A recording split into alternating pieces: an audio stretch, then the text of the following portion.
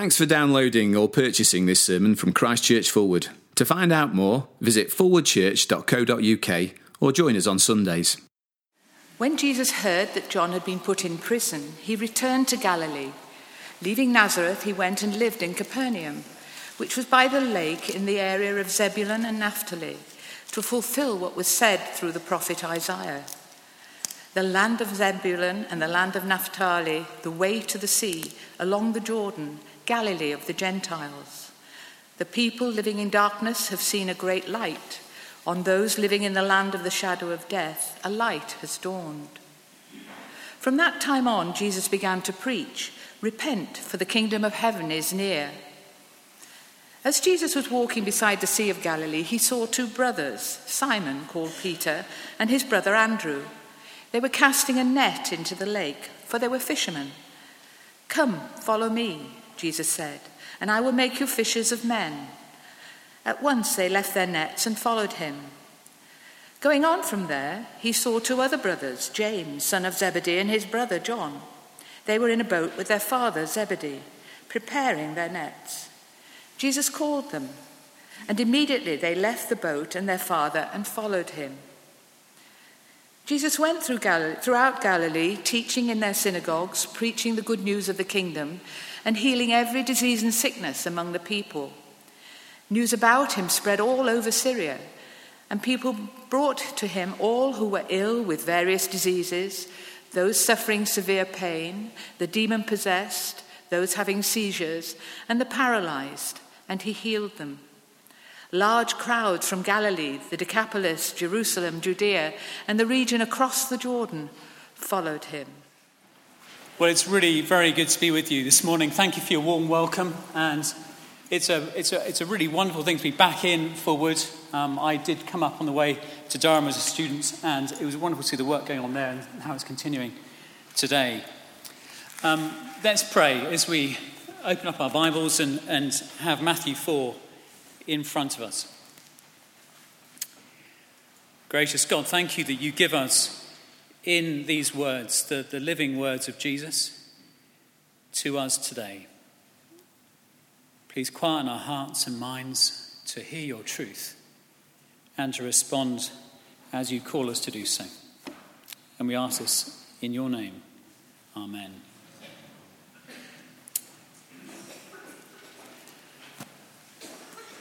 As Paul said, I spent some time in Uganda serving the church there for about three or four years. In the lead up, there was a few more years before that.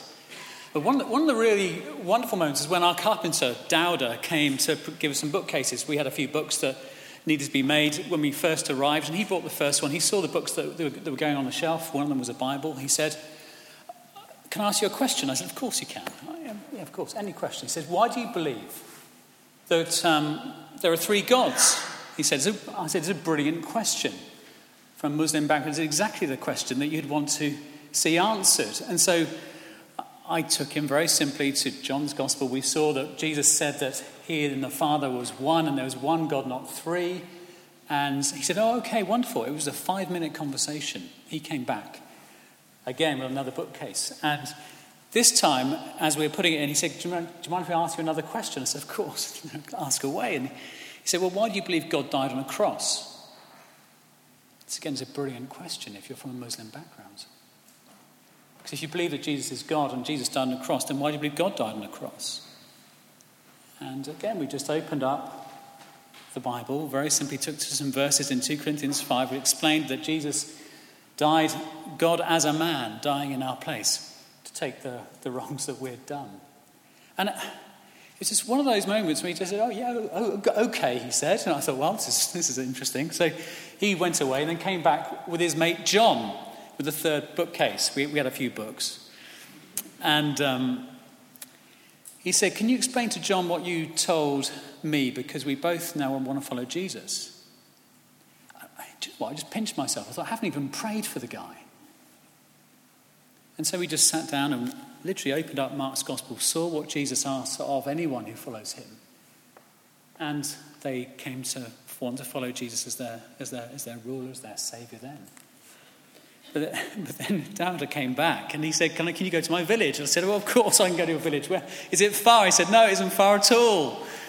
And a few hours, a few chickens around my ankles later, sweating like a pig, feeling as though I was in the middle of nowhere, in the middle of Uganda. We came to a village. Clearly there was no church. And I just sat in the courtyard on a crate for Coke bottles, and I was given a bottle of Coke from my hospitality, and he gathered his whole family. And he said, can you please tell them what you told me, because they've never heard it before. That's a fantastic conviction, isn't it? There's moments you live for as a Christian in a church where it doesn't get any better than that, does it? I'd done hardly anything. I just happened to be in the right place at the right time with the Bible open. But that Dowder was convinced he didn't want anyone to stay in the dark. He didn't want his family to stay in the dark. And he didn't want them to go through their lives without someone explaining to them in a language they could understand about Jesus Christ. He didn't want them to die without resurrection hope. And on a Mission Sunday, on a week when you're thinking about mission, it's good to look at a passage like this in Matthew, which talks all about the light of God's kingdom dawning, resurrection hope in the person of Jesus Christ. But as I was preparing, one of the things that really struck me as I was reading Matthew again was how I'd always thought that Matthew was for the Jewish people. He quotes scripture all around, all the time, doesn't he? This is to fulfill what happened through the prophets, what was spoken through the prophets. He's speaking to the Jewish people, the Old Testament believers. But actually, when you read the Christmas stories again in Matthew, you realise that actually Matthew is interested in the gospel going beyond the Jewish nation into the nations. Matthew 1, when Jesus comes when the Magi come to see Herod, the Jewish leaders pull out Micah saying, well, he's to be born in Bethlehem. But who's the first people to worship Jesus? It's the Magi. People from the east, beyond Israel's borders. They're the first to worship Jesus, this newborn king. And then if you flick further back to the genealogy of Matthew, it gets even more interesting because he includes 4 Gentile women. And there's Tamar, whose checkered history ended up finding a child by very, very immoral means. Rahab, the prostitute. Ruth, who's incorporated into God's people by clinging to her mother-in-law, Naomi. And then, of course, there's Uriah Hittite's wife, I should say, Bathsheba. All these women, non-Jewish, brought into the people of God. Matthew's agenda is that the gospel should always go to more people. It's no coincidence that Matthew frames his entire gospel with the nations streaming to Jesus with the Magi to worship, and the disciples streaming out to the nations at the end of Matthew 28. Go make disciples of all nations. So I was handed one of these church family news bulletins on the way, and brilliant title, isn't it? Go and make disciples, exactly what Jesus tells us to do. The challenge of this chapter, or this section, is just to say, in multicultural Britain, are we being intentional about making disciples the way Jesus is intentional about bringing people into his kingdom? And this passage just helps us to see his priorities and makes us think again. The real thing I want us to draw away is how Jesus intends to bring resurrection hope to all nations. All nations. And we first see it there in verses 12 to 17. Because in verse 12, it's after the arrest of John the Baptist, that triggers a withdrawal by Jesus. He moves house. He moves from where he is all the way up to Galilee. And it'd be easy to view this as a retreat, because when you read in verse 13 that he left Nazareth and went and lived in Capernaum, which is by the lake in the area of Zebulun and Naphtali. They're just not tricky words to read. They are the most northern reaches of Israel. He's gone to the outer places, the back of beyond. He's actually gone to the most ethnically diverse place in Israel, both before and after the Assyrian conquest of the Israelites, when they'd been deported back in the Old Testament. You can read about it in 2 Kings. The Assyrian king had brought people from Assyria into Israel. This is a place which had received many immigrants with different gods and different priorities. This was an ethnically diverse place to be.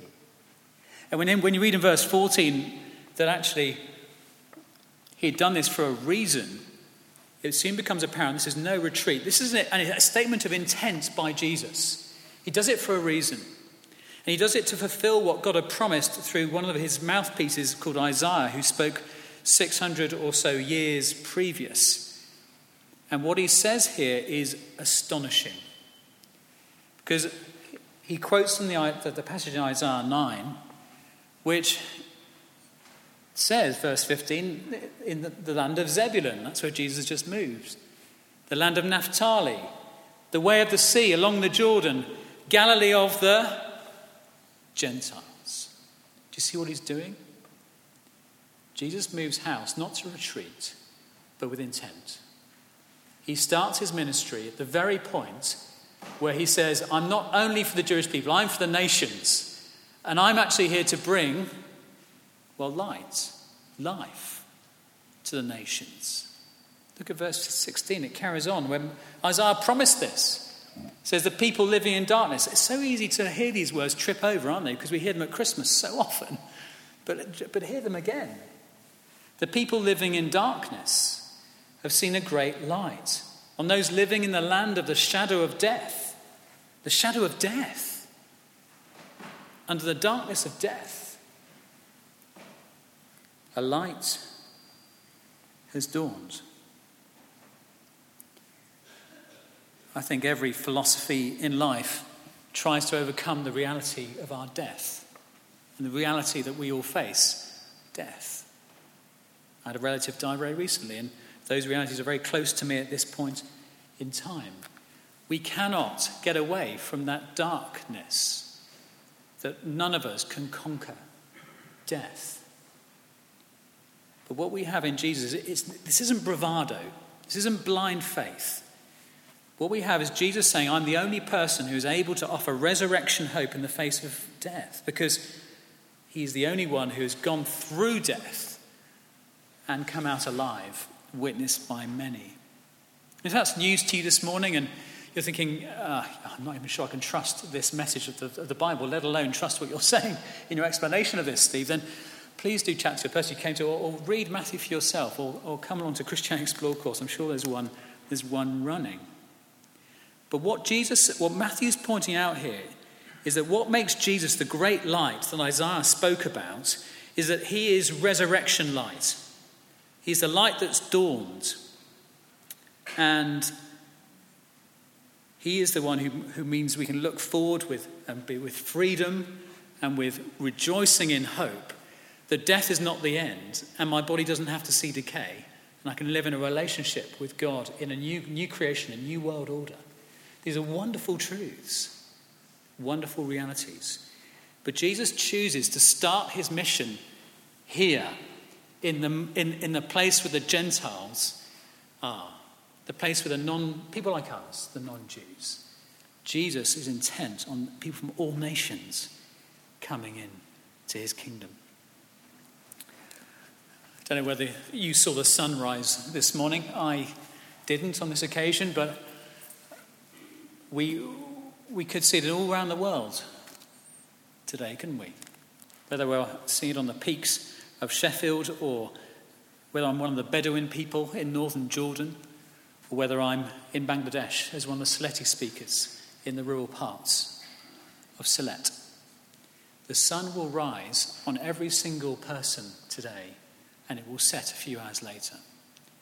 What Jesus is saying here is that with his coming, he is a sun, he is a light, a great light, that will shine in this world until he returns. And the sun has not yet set on the time when nations can come to know Jesus. It's not over yet. That day hasn't yet finished. It dawned with Jesus, and it's yet to come. It's yet to finish. And it just means that we need to think, well, what would Jesus want of us? If this is his mission, if this is his intention, what's our mission? What's our intention as a church in Fulwood or in Sheffield or where I am in Suffolk at the moment? I was in London for a time. As a nation, how should we respond? I don't know about you, but when I speak to my friends about Christ, there's a great resistance to the idea of there should be someone else that they should give their allegiance to, being Jesus, let alone themselves. What Jesus says here is that we need to follow him and take his priorities of taking the gospel to people who are living and dying without ever hearing it. So what is the response at the dawn of this new hope? What is it called for? Well, it calls for repentance. Do you see it there in verse 17? Because from that time on, Jesus began to preach, repent or turn around, change your mind. For the kingdom, the rule, the powerful rule of heaven is near. In Jesus, it has arrived, the ruling power of God. And that's the only right response to Jesus. And I wonder how you hear that, as a positive thing or a negative thing. I think it's easy to think in this country that people don't want to hear that anymore. But I can tell you there are people around the world who are longing to hear that. My colleagues in Niger had a youth group, a Muslim youth group. They've seen the realities of where their Islamic faith can take them, and they've written to the man who does my job. He's saying, we're about 30 young people. We'd love to know about Isa. We haven't heard. We're in Mali. I was speaking to Joshua and Gunther, who does my job there. He's got a small mission team serving churches, but serving the rural areas of the capital. And since about 2012, when there was a radical move down to try and take Mali and to overrun it, a bit like ISIS has in Syria. That was pushed back by the French, but since then he's had village after village after village come to them saying, when can you send us a missionary? We're just not used to hearing that, are we? We're used to hearing what no one really wants to hear anymore. But actually, there are many people from Muslim backgrounds longing to hear about Jesus who just need workers. And I said to Joshua, well, what kind of worker do you need? Do they need French even? He said, well, French would help because that's the language that they speak in. But even if they came with English, he said, we could put a translator with them and they could go into the village and they could talk about Jesus. I said, well, do they need any theological education? He said, well, no. Because if they've been trained in the Bible, if the church has discipled them, they've been well taught, then they can share Christ. Which means anyone could sit here, could be going to Mali, sharing the gospel with people who've never heard. Would you ever dream of that? Would you? In Greece, in Europe, with all the migrants pouring in, my colleague is with me today who's been going around the different parts of Europe to look for where churches are asking for help to work with migrants. And do you know what the churches are saying again and again and again? We're being helped with social development, we're being helped with clothes, but no one's helping us share the gospel. This is a church that believes the gospel. And you could take 2 weeks. You could be in a reception centre in Athens this summer, sharing your life, giving a Bible in Arabic. And one of those people could end up leading a church like one of the people that Josh met. He received an Arabic Bible, and he moved up with the migration, became a Christian. He's now leading a congregation of Arabic speakers. That's the power of the Bible. That's the power of God's word.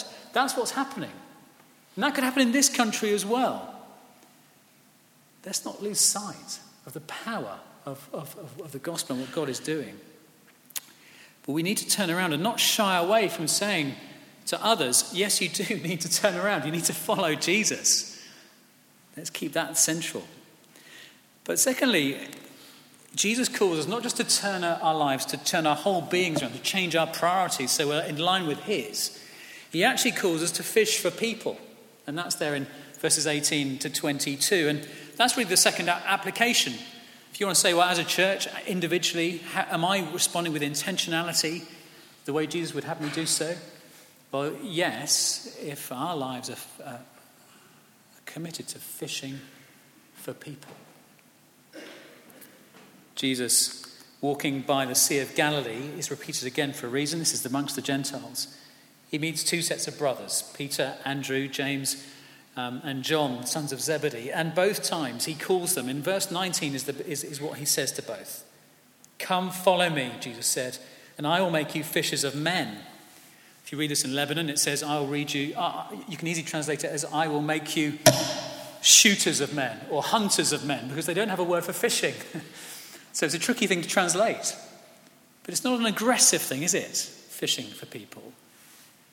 When you read the rest of Jesus' teachings in the Sermon on the Mount, Matthew 5 onwards, it starts with a life lived in godliness and obedience to Jesus. It's a life lived looking and leading people to see him for who we've seen him to be. King Jesus calls. And notice the immediacy. They just leave their nets. And then the second pair, well, they leave their dad. I wonder what their dad thought. We just don't know. It couldn't have been easy, could it? Dad, I'm leaving the family business. I'm leaving my profession. I'm leaving my source of income. I'm following Jesus. That's what he's told me to do. Probably isn't the first time they heard him speak. But have you chosen to follow Jesus first and foremost? As a church, what does it mean to follow Jesus first and foremost? At the very least, it means to accept his intention that the gospel is to go to all nations. That requires perseverance, requires willingness to adapt our lives, to live cross-culturally. And it's a challenge even in Sheffield, isn't it? I did some work on the ONS details of the census before I came, and clearly there are issues in Sheffield of groups of people from different backgrounds where the church is not really reaching. And the question is, do we have a vision for that? Do you want to reach the people of Sheffield and beyond? Do you want to do that? And I'm saying, let us come alongside and let's help. Let's bring workers in to help with that. I had one church leader say to me, we just don't have the cross-cultural skills. Paul, I'm not looking at you. But I, as a church leader, didn't have the cross-cultural skills in London. My church didn't. We're all far too middle class, far too organised, and any interference in the way we set our lives up was just a real inconvenience. But actually, Jesus doesn't call us to say, well, that's really inconvenient. He calls us to be intentional and say, yeah, I'll change my life. I'll change the way I do things. I will purposefully open the Bible this year with someone who is from a different cultural background, and I'll find out what they think, and I'll share my faith with them as the person I am. In verse 24, it's no wonder that all of Syria were thrilled at what Jesus offered. In verse 23, he doesn't just go through Galilee teaching and preaching. He does that as the priority. But he demonstrates the power of his rule in their lives, showing his love. It's an emphasis of Matthew that Jesus has the power over all these things. He has power over us. And so when large crowds, in verse 25, come from all over the region, it's no wonder he's famous because of what he does. What he's done in your life, in my life, what he does all over the world with people coming to him. And the question is that our conviction? That he calls us not just to turn around, to follow him, to fish for people, but he calls us as a community to reach for the nations again, to continue reaching for the nations. We just recently merged with a mission agency called MICO, Middle East Christian Outreach. It's a wonderful group of missionaries in different parts of Lebanon, Jordan, Egypt, and some have come out of Syria after the recent troubles. The reason I love what they do is that the church leaders say they understand us. And the church leaders say suffering is no bad thing for the church. It's a dramatic thing to say. And I speak to people like Bev in Beirut, who saw thousands of shut-in maids. I don't know if you know what that means, but people who are brought from Malaysia and different parts into Beirut are just kept in homes and are basically incarcerated. They can't leave the house. Do you know what she did? She was chucked out of one other Middle Eastern country and found herself in Beirut. She said, well, what shall I do with my time? She said, well, she found these maids. She thought, okay, well, let me put the Bible on MP3 and let me get it recorded and let me get it paid for so I can go to these flats. I can find what she calls the janitor, the person who's the guard. She gives the MP3 to him, and she'll say, are there any housemaids here? And he'll say, well, no. She'll say, oh, come on, of course there are. And then she'll hand over the MP3. Just give this to her. Give this to the person. And then she'll go back. She has thousands of these things she's giving out. And do you know what happened? She went back to one flat, and one of the maids heard that she was there. She threw a towel down from I forget which floor it was, I think it was the third floor. She rushed down to get the towel. She knew she only had seconds. But in sobs of tears, she was hugging Bev and saying, thank you so much. Thank you. Thank you for telling me. Thank you for putting Jesus in my life. Because even though she's shut in, she can't get out. She's been liberated from her sin, from death, through faith in Christ. And that's what mission's about. Putting the Bible in people's lives so that God can call them to his Son in a language they understand. And the opportunities around this world are huge. We need to look up and look out. There's masses going on. But the opportunities here are great. The thing I would say is don't let the needs here eclipse the needs globally. Let us send and receive workers so we can see more people equipped to make disciples cross-culturally, so that more people hear of Christ in their lifetime and hear of the light of life in Jesus. Let's pray.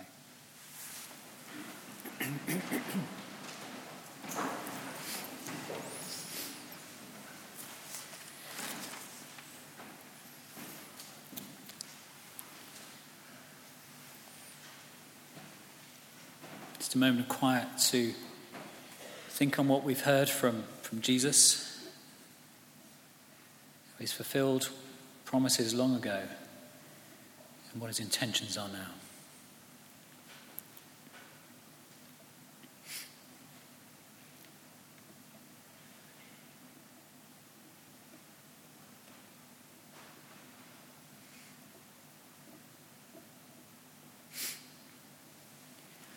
Thank you, Lord Jesus, that when you came into this world, you came after people who are lost in the darkness of death. Thank you that you came after us. Thank you for those who told us the message of the gospel. Those who came alongside us, shared their life with us. We pray, Lord, that you would use us as the people we are, the church we are, the gifts we've got, the situation in which you have placed us. You would use us to step out with faith and with boldness, with repentance, and hold out your word of life to people who aren't like us, but who are dying without you. And please give us joy in Christ, joy in what you've given us, and that courage of conviction that says they need Christ above all else.